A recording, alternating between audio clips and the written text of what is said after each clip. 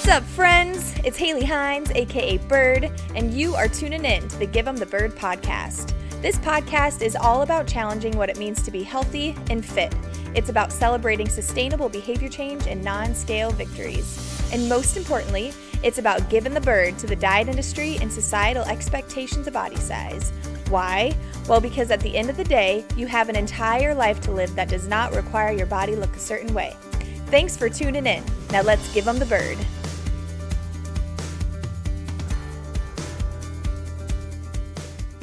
What's up, birdies? Welcome to Give 'em the Bird. This is Haley Hines, aka Bird, and I am so pumped to have you here. On today's episode, you've got me, myself, and I. I'm taking a little bit of a break from having a guest on, but don't you worry.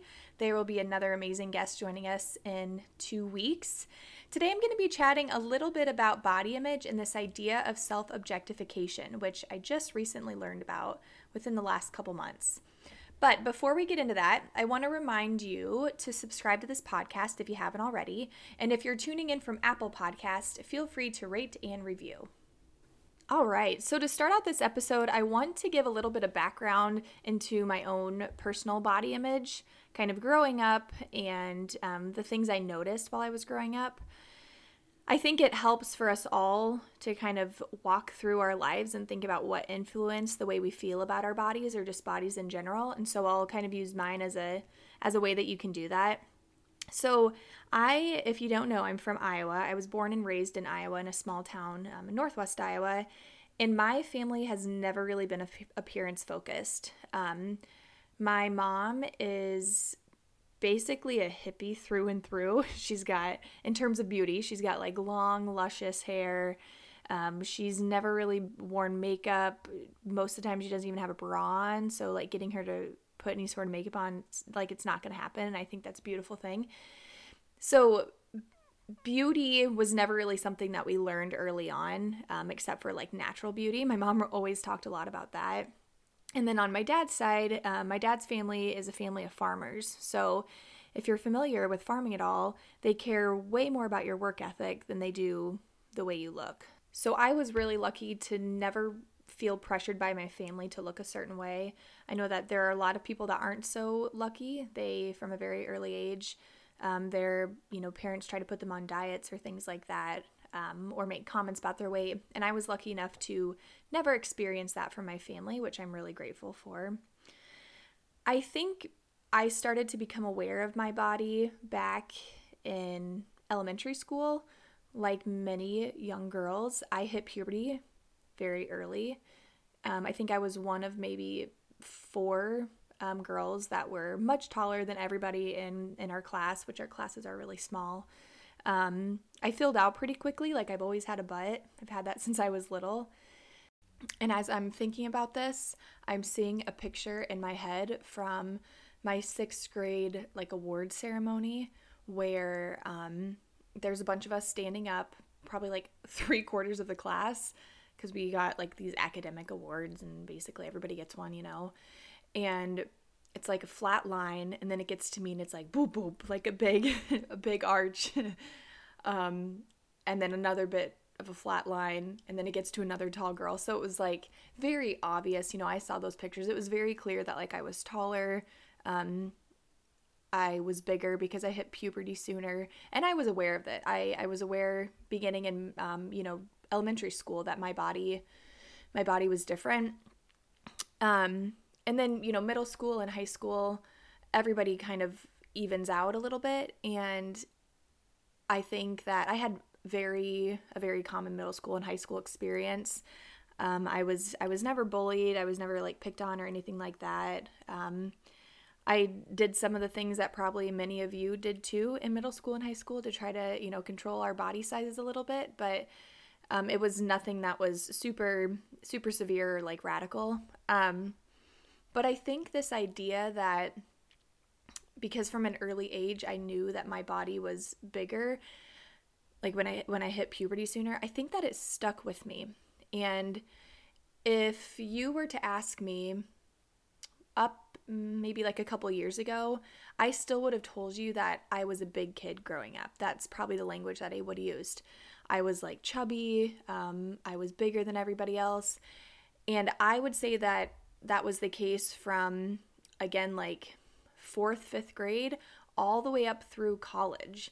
Like in my head, I always thought that I was bigger than my friends and bigger than, my peers. But a few years ago, I looked back on pictures and it was a total mindfuck because I realized I wasn't any bigger than my friends. Even looking back on like prom photos, which like, oh gosh, don't do it. Looking back on high school prom photos, I remember that I used to feel like my arms were so much bigger than my friends and were standing in a way like hand on the hip, the classic, 2010, 2015 stance. And so all of our arms are sticking out on our hips, and you can, like, my arms are smaller than many of my friends. And it's just interesting to see how, I think because I had this idea in my head that my body was so much bigger than everybody else's at an early age, I think that that kind of stuck with me through middle school, high school, and even through college. I just don't think I actually saw my body as it truly was. But it's interesting because I remember having like keen awareness of what my body looked like while I was doing everything. Like I always considered, how does an onlooker see my body right now? Like it's almost like I would see my body from somebody else's perspective. I would consider how my body looked when I was walking, sitting, eating, doing anything, just standing there. And I realized this tendency of mine probably back in 2018, like this tendency to be aware of how my body looked. I would notice it. And I think it might have to do with the fact that I started practicing mindfulness around that time. So I was just becoming more aware of my thoughts in general. And so then I was noticing my thoughts about thinking about how my body looked. And I thought, that's really interesting. But I never knew that there was a term for it.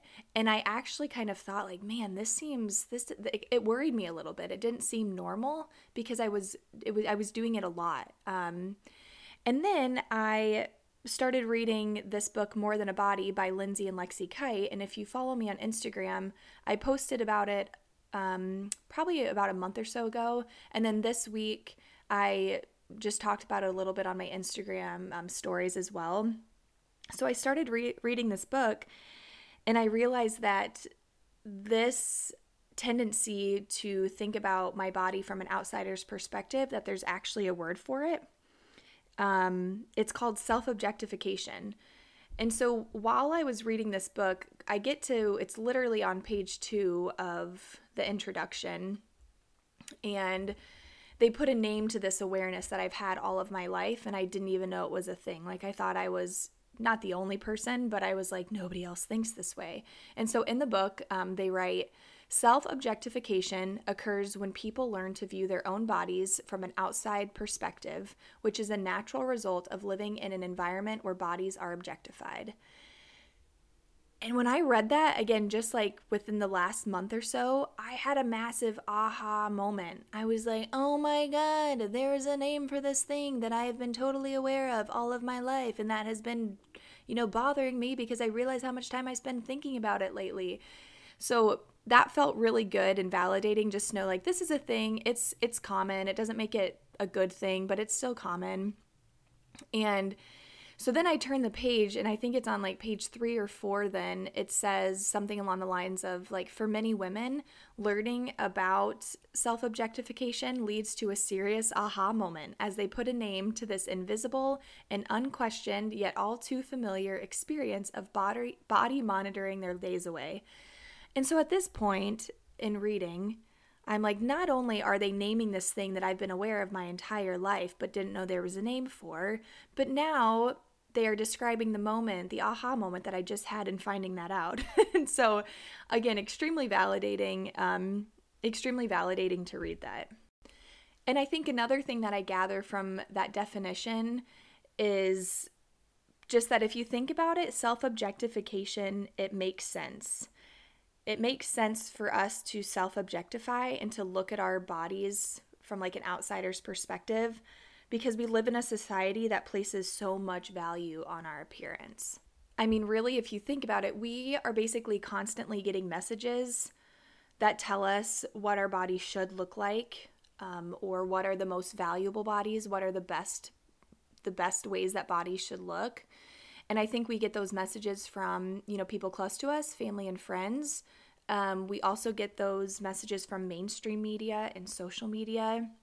And even if those messages aren't, loud and clear and they're more subtle, they still make an impact. And I think it's really interesting because the reason I wanted to share more about like my body image influences growing up in a sense is because I did not have a big stressor, like body image stressor, I would say. I didn't have a parent who tried, putting me on Weight Watchers. I didn't get bullied for my body. And so I think it's just crazy to think that, if I didn't have one of those big body image stressors and I still experienced self-objectification, I still experienced, years of body image issues and mistrust with my body, it really makes me wonder about the people that do have a big stressor, a parent that puts them on a diet, getting bullied for their body. But either way, whether you identify with that or identify more with me, where you didn't have that big stressor growing up, it's basically unavoidable. We cannot avoid all the messages from the media, from social media, that tell us what bodies are equivalent to success and attractiveness and intelligence and hard work, etc. I mean, I was even thinking today about just commercials, right? Because I was trying to decide, if my parents weren't big pushers on that, or there wasn't like a big stressor, what was it that made me realize what, an ideal body looks like? And, as a kid that grew up in the 90s and early 2000s, it was like commercials and TV shows, music videos. A prime example of commercials is like any lingerie or perfume commercial. It is like a thin Victoria's Secret model looking kind of gal, right? Like she's always in those. Even Victoria's Secret models, right? They have a very clear body type that is very unattainable and realistic for the majority of women. I even think about in movies, who is like the popular girl is going to have like a specific body type, and the not so popular girl is going to have a different body type. Normally, the popular person is, tall and thin, and the not so popular is short and maybe a little bit bigger bodied. So I think about those influences, even when it comes again to music, like just the way we talk about, especially women's bodies in music. I mean, do we even talk about men's bodies in music? I'm not really sure. So whether you had a big stress in your life or not, you're going to be impacted by these things. And I think unless you are like a Gen Zer or later, you're bound to have self-objectification. You're bound to identify with some of these things that I've mentioned. So it gives me hope for like future generations. But I think that there's still a lot for us to unlearn in order to not pass it on to our kids or, the younger generations that we do have an influence on. And I think one thing that's really important to talk about when it comes to self-objectification is that self-objectification is a result of objectification, which is when, in this case, when a woman's body is basically degraded down to just being an object. Like instead of women being seen for being multifaceted humans, their abilities, their interests, that sort of thing, like we're reduced down to just being seen as an object, primarily for the male gaze. So then that objectification from an outside perspective, we then take it on as ourself, and it becomes self-objectification, where we are literally just reducing ourselves down to our physical appearance and disregarding our interests, our likes, our feelings, our emotions, all those different things, because we are merely just seeing ourselves as another object. So I think this conversation about like objectification and self-objectification, like, man, it could be a long discussion and a long talk, but I'm definitely not the expert of it. I really just wanted to share, what some of my initial thoughts have been in reading this book, More Than a Body, again, by Lindsay and Lexi Kite. And then also just knowing what I know about body image and having a healthy relationship with our bodies and all of that. But I think that there are, two things that we really can do, like two little journaling prompts that I'd like to encourage you to engage in if you want to, as a way to almost like get back away from the self-objectification. Obviously, it takes way more than just two journal prompts to do this, but I think two things that can help us are, one, to write down all the things you are beyond your appearance. What are your values? What are the certain qualities that you have? What are your interests? You can even think of it like if you were to ask a friend how they would describe you, what would they say? So somebody that has like, a complete positive regard for you, what would they say?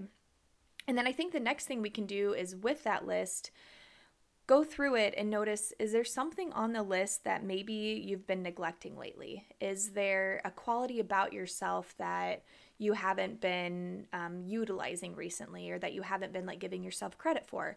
Or is there an interest on there that maybe you haven't been engaging in as much, but obviously it brings you joy, so it could be something you do more of?